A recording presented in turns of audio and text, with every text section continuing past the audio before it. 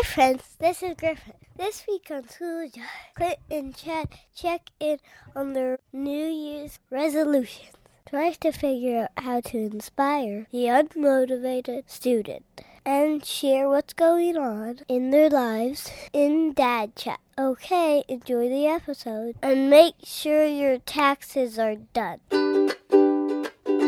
Hello, loyal listeners. Happy Tax Day. This is Clint, coming to you from Roanoke, Virginia, and getting ready to do spring break right by flying to Cancun and having a wild time. And this is Chad from Astoria, Oregon. And Clint, you are not doing that. That's true.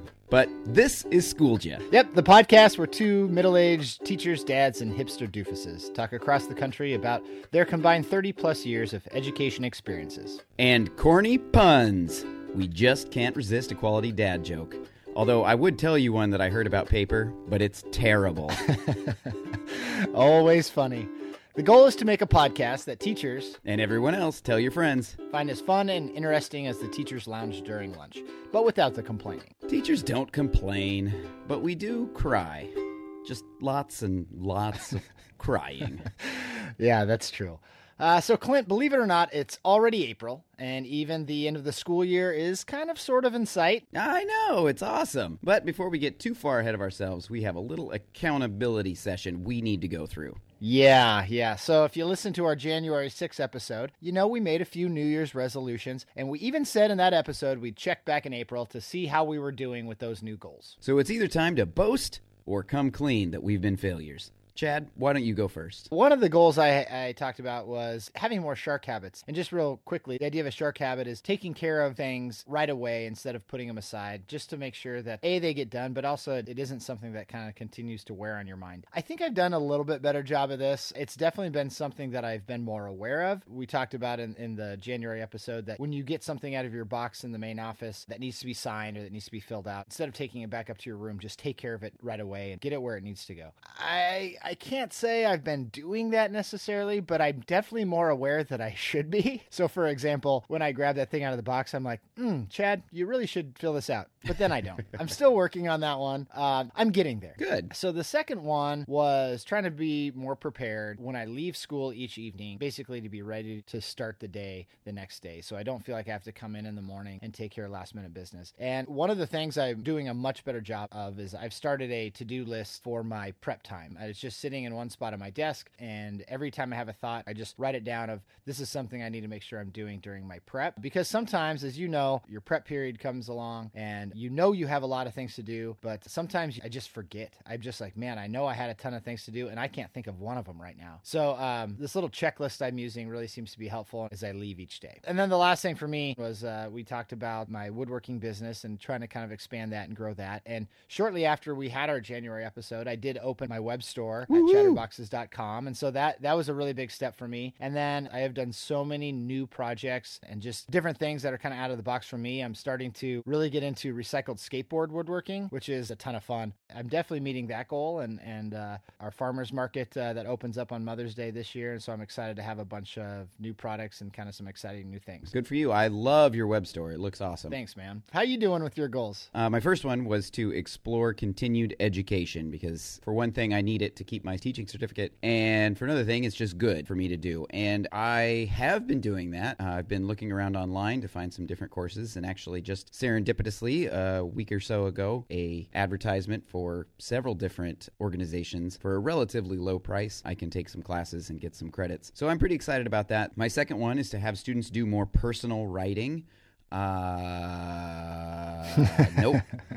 Nope, didn't do that. My third one, the more personal one, was to read more books that I wanted to read for fun, and I kind of set my goal of reading more fictional books. And January and February, I did really well, and then in March, because we went to Disney World, I opened a biography of Walt Disney, and it's really interesting, but it's super long, and I'm still working my way through it. So it's been interesting to explore the psyche of such a bizarro man, but also a big influence on American culture today. So I've enjoyed it a lot, but no, I haven't read only fiction books, but still reading, still doing the things that I need to do. Yeah, I think you're hitting that goal. I definitely do.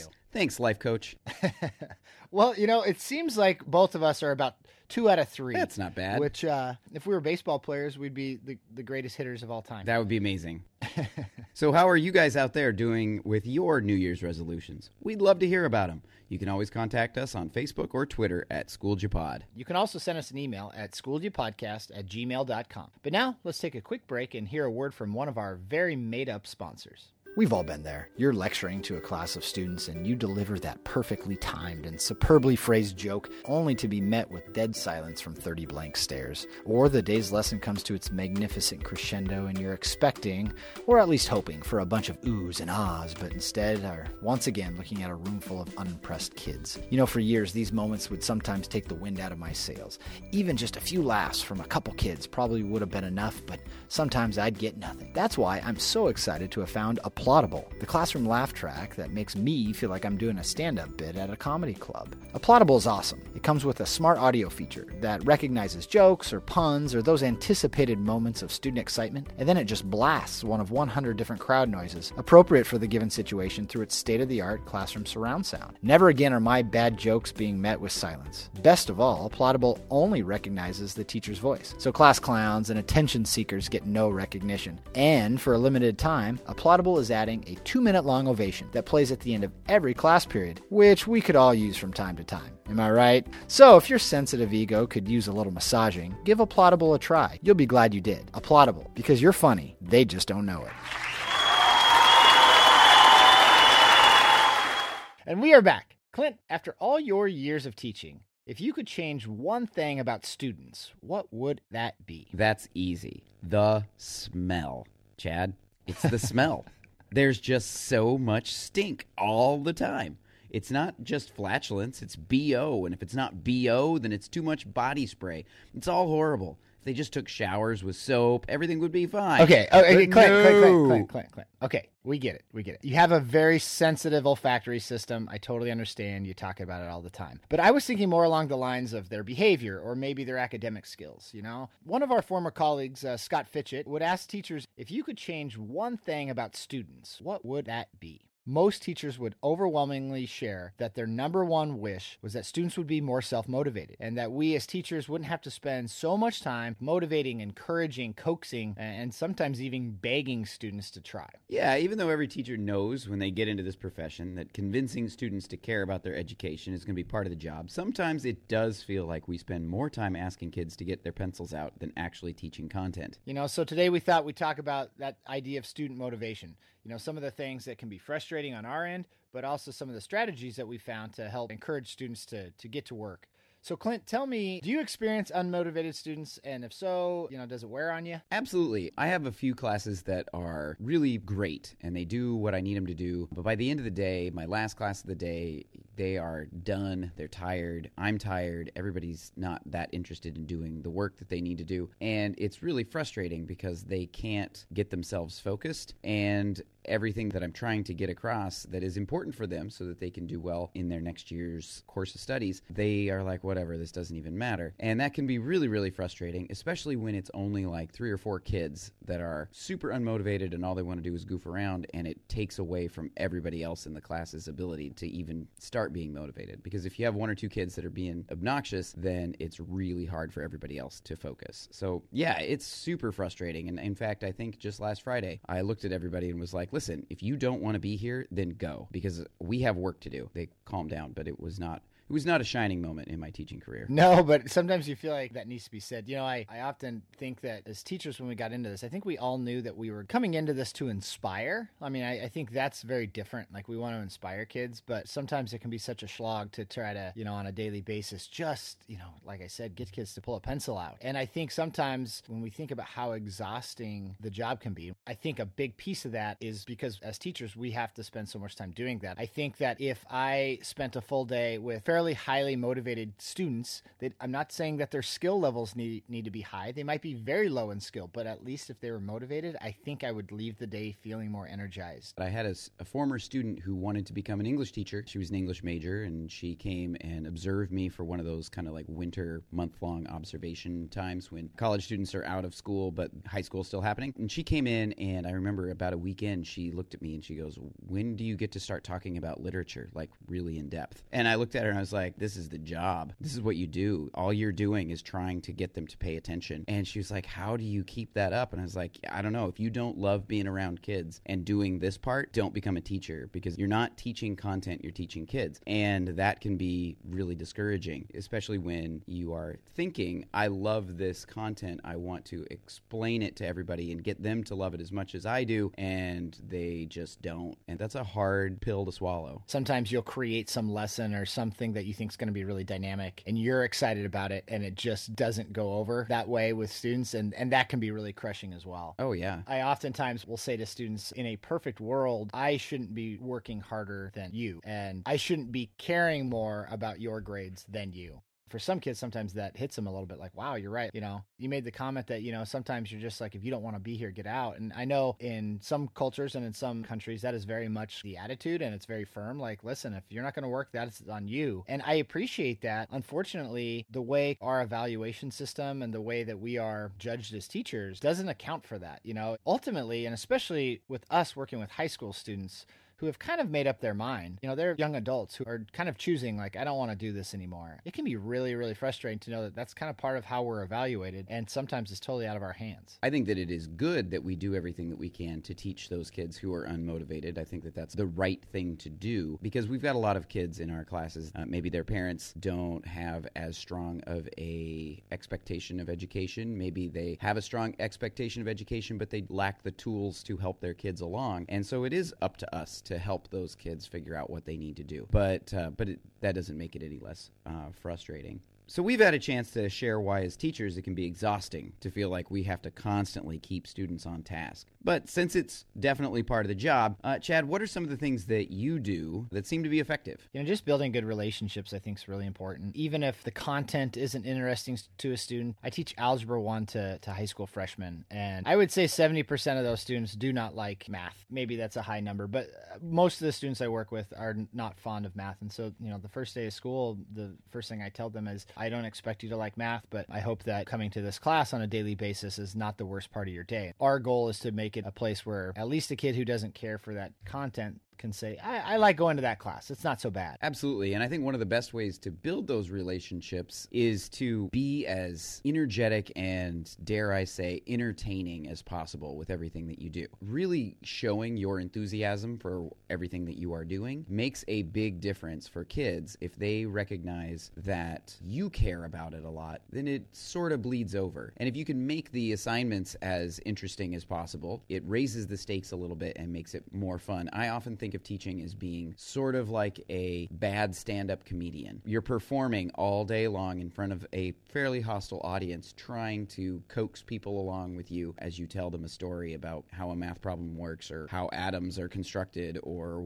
why you should care about symbolism. All of those things require a certain amount of personality. We've all had teachers who don't have that personality, and we know how easy it is to get bored and to shut down. So performing at a high level every single day, it's tiring, but it's super worth it. The other thing that I have found that works in my math classes for, the last 16 years is trying to build some competition in the things that we do. And, I know sometimes that's a cringeworthy word because some people kind of shy away from competitiveness, but I don't mean like winners and losers necessarily, but we play a lot of math games. Sometimes I'll do class versus class comparison. So, hey, first period has turned in 30% of their homework and second period has turned in 60% of their homework, and do some kind of reward system if one period can beat the other. For many, many years, I would go to our local grocery store and buy stickers. And with high school kids, I would give kids stickers for different things. It was shocking to me how many kids loved the Teenage Mutant Ninja Turtle stickers that I would get, and they'd put them on their binders, and it was kind of a badge of honor. So every kid might be a little bit different, but finding different ways to kind of pique their interest can be a helpful way to get them to learn without them realizing that they're putting in the effort that they are. Incentivizing education beyond just grades, because there are a lot of kids for whom grades don't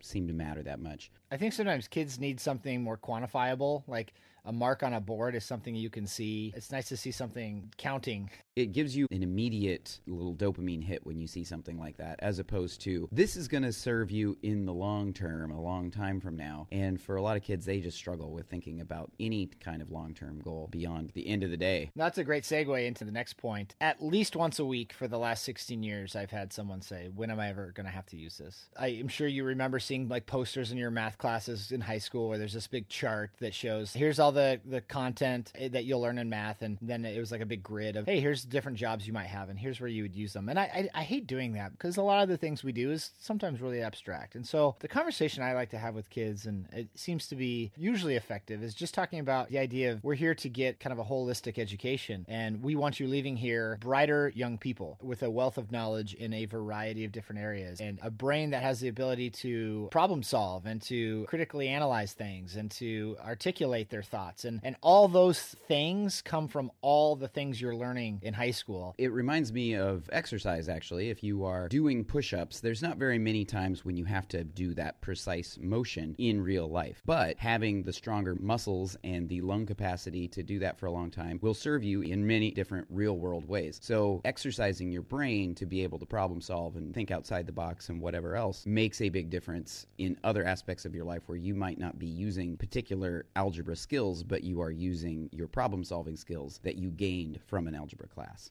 I'm going to have kind of an opposite point of view from the holistic part. When I taught seniors, they feel like they already know everything, and they do spend a lot of time going, why do we have to read this book? Why do we care about this literature? And I ended up designing my senior curriculum to have real-world applications, particularly as you're getting toward the end of the year. We did a lot of nonfiction reading and discussing how do you exist in the world today, and how do you be a good person? And then also, how do you use your writing skills to help you get a job and help you do the other things that you would like to do in your life. And that didn't get rid of senioritis, but it certainly helped. If you can figure out a way with your curriculum to design it in such a way that it feels like it's pertinent to their lives, it can make a huge difference in getting kids to care because they feel like they're making a change or making a difference. A couple other thoughts as we're kind of wrapping this up. Sometimes we have students who are just bored because it's easy enough that it's just boring for students who do really well in some of these content areas. And so it's really important to identify those kids early and find ways to challenge them. I know with me, a lot of times it's just throwing one little question at them as they're wrapping up their lesson for the day, or asking them to kind of analyze a piece of what we're doing a little bit further than I'd ask other students to do, to just kind of keep their interest piqued. And going along with that, you want to make sure that you maintain high expectations for students, but you also recognize that every kid is different and that they have different needs. I remember having a math teacher once in particular who recognized that for some kids, doing the highly repetitive homework was what drilled it into their brains and got it so that they knew what was going on. And that for other students, like myself, doing it 3 times was fine. And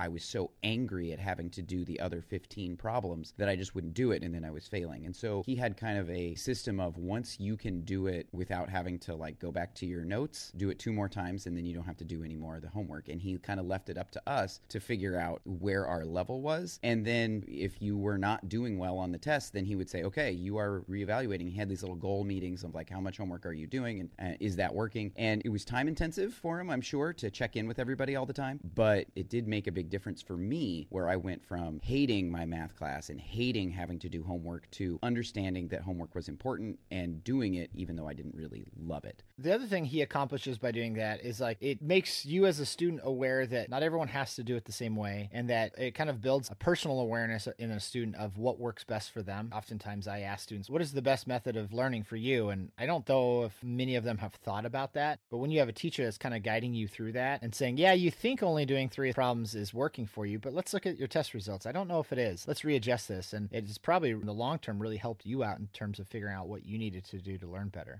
Absolutely. There are so many ideas about how to motivate students, and I know we just barely scratched the surface. I mean, people make careers out of this very subject. So what motivational strategies have you found to be successful in your classroom? How do these challenges look different in an elementary or middle school? Please send us your comments and thoughts on Twitter and Facebook at SchoolJapod. We would love to hear from you. Or you can always send us an email at schooljapodcast@gmail.com. And now, a word from another of our sponsors. As any teacher will tell you, the most difficult part of modern education is keeping the attention of today's distracted students. And the number one distraction? Cell phones. Kids today just can't get enough of them. But the good people at Pavlov Labs have developed technology that will rid you of this problem forever. Purchase their patent-pending electromagnetic transmitter that builds a static charge in all personal electronic devices within a 40-foot radius. Every time a student reaches for their phone, they will receive not just a new Snapchat message, but a painful shock. Within a week, your students will be too terrified of their devices to do anything but pay attention to you and your enthralling lesson on medieval economic theory. How could any kid resist? Pavlov's phone. Shockingly effective. Phew! We made it to the final segment of the show. Dad Chat. That's right. The time we get to brag about what is happening in our lives that makes us so very happy. I guess I'll go first. So, big news in my life. I've been talking a lot about how forensics is the thing that has taken over my entire brain capacity, and it seems to have paid off because we are the 2019 5A Virginia State Champions. Woo, woo, woo, woo. Which is pretty exciting for us. It's been a long and kind of crazy journey. It's funny because our team is very much separated into a group of seniors and a group of freshmen with only a couple of sophomores and juniors sprinkled in the middle. So next year is going to be a big building year, but I was very, very pleased to be able to help my, and I don't even know how much I helped them, but to to maintain the excellence that those seniors have cultivated over the last several years. Just sort of as a interesting side note, these are some really high-performing and fairly economically advantaged children. And would you like to guess where they wanted to stop on their way home after winning the state championship so they could get a celebratory dinner? I'll just throw out McDonald's. It was not McDonald's, but you're on the same level. Here in Virginia, there's a gas station chain, like a convenience store chain called Sheetz, which is a hilarious name.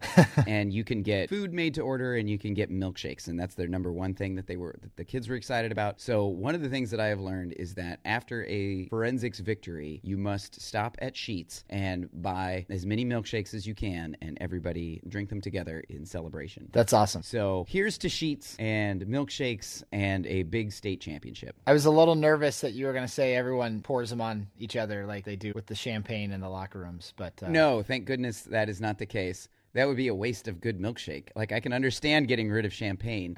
Alcohol's gross. But milkshakes? Come on, man. Yeah. Congratulations, though. I mean, you probably are not giving yourself enough credit. At any time anyone's coaching a team, if anything, the amount of time you put in is so much that you're well deserving of congratulations as well. And that's super awesome. I'm super happy for you. Well, thank you. It was a ton of fun, and I think I've said this before. The team has kind of revitalized my love of teaching and being in the schools. I'm very, very pleased with the results. What you got, man? 2 Christmases ago, my lovely parents, hi, Larry and Cheryl, they have 6 grandkids now. You know, for the most part at Christmas time, I think our kids get most of what they want and need, and I think my parents realized that, and so just more stuff wasn't necessary. And so they decided that they were going to kind of invest in some family experiences instead of stuff for Christmas gifts. And so a year ago, they got us all a trip to a local water park as a family, which was awesome. It was something my kids still talk about, so it was super fun. And then this year, the Broadway show Aladdin came to Portland. So for our family Christmas present for my parents, we got to go see Aladdin over spring break, which was 2 weeks ago, I guess, once this airs.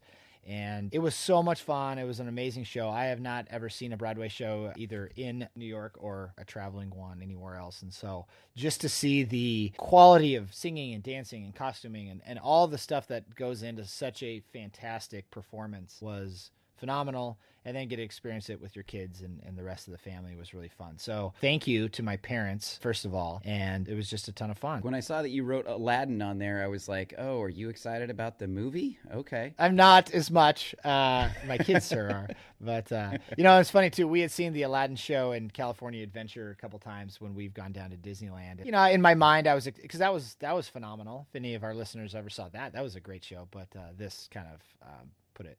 I don't want to say put it to shame, but it did. Like the Broadway shows are amazing, and as good of talent as you get in Disney World and Disneyland, it's a whole nother level when you get the Broadway traveling shows, and then another whole nother level, I've been told, on Broadway itself. That's our next goal. Hey, I do have one more thing. I know as we sit here and record, we're a few days early, but by the time this drops, I'll be a few days late. But happy 40th birthday to you, Clint. Thank you. I hope you have a really great one, and you're 40 now. I know. So that's something. Yeah, it's something bad. Is what it is. Nah, it's great. Well, we did it. We reached the end of the show. Want to join the conversation on how to light a fire under our unmotivated kids? We have an email address for that. Contact us at schoolyapodcast@gmail.com. Or you can find us on Twitter and Facebook at schoolyapod. You can follow me on Instagram at Chatterboxes. And please, please visit my web store at chatterboxes.com and feel free to buy something. You can also find me on Twitter at CHillAstoria. And don't forget about our website, schooljapod.com. Also, my talented wife Nikki provided the theme music, as always. And Corey Logan created our cover art, and all of our sponsors are fake news. If you liked what you heard, please subscribe. And go ahead and leave us a review on Apple Podcasts. It will help other people find us. Thanks for listening. See you soon. My bottom smells like Toots. Cookie. Elmo? Elmo. Big Bird. Poopert. Is this really on it? Abby. Abby. Grover? Grover. Ernie. Ernie.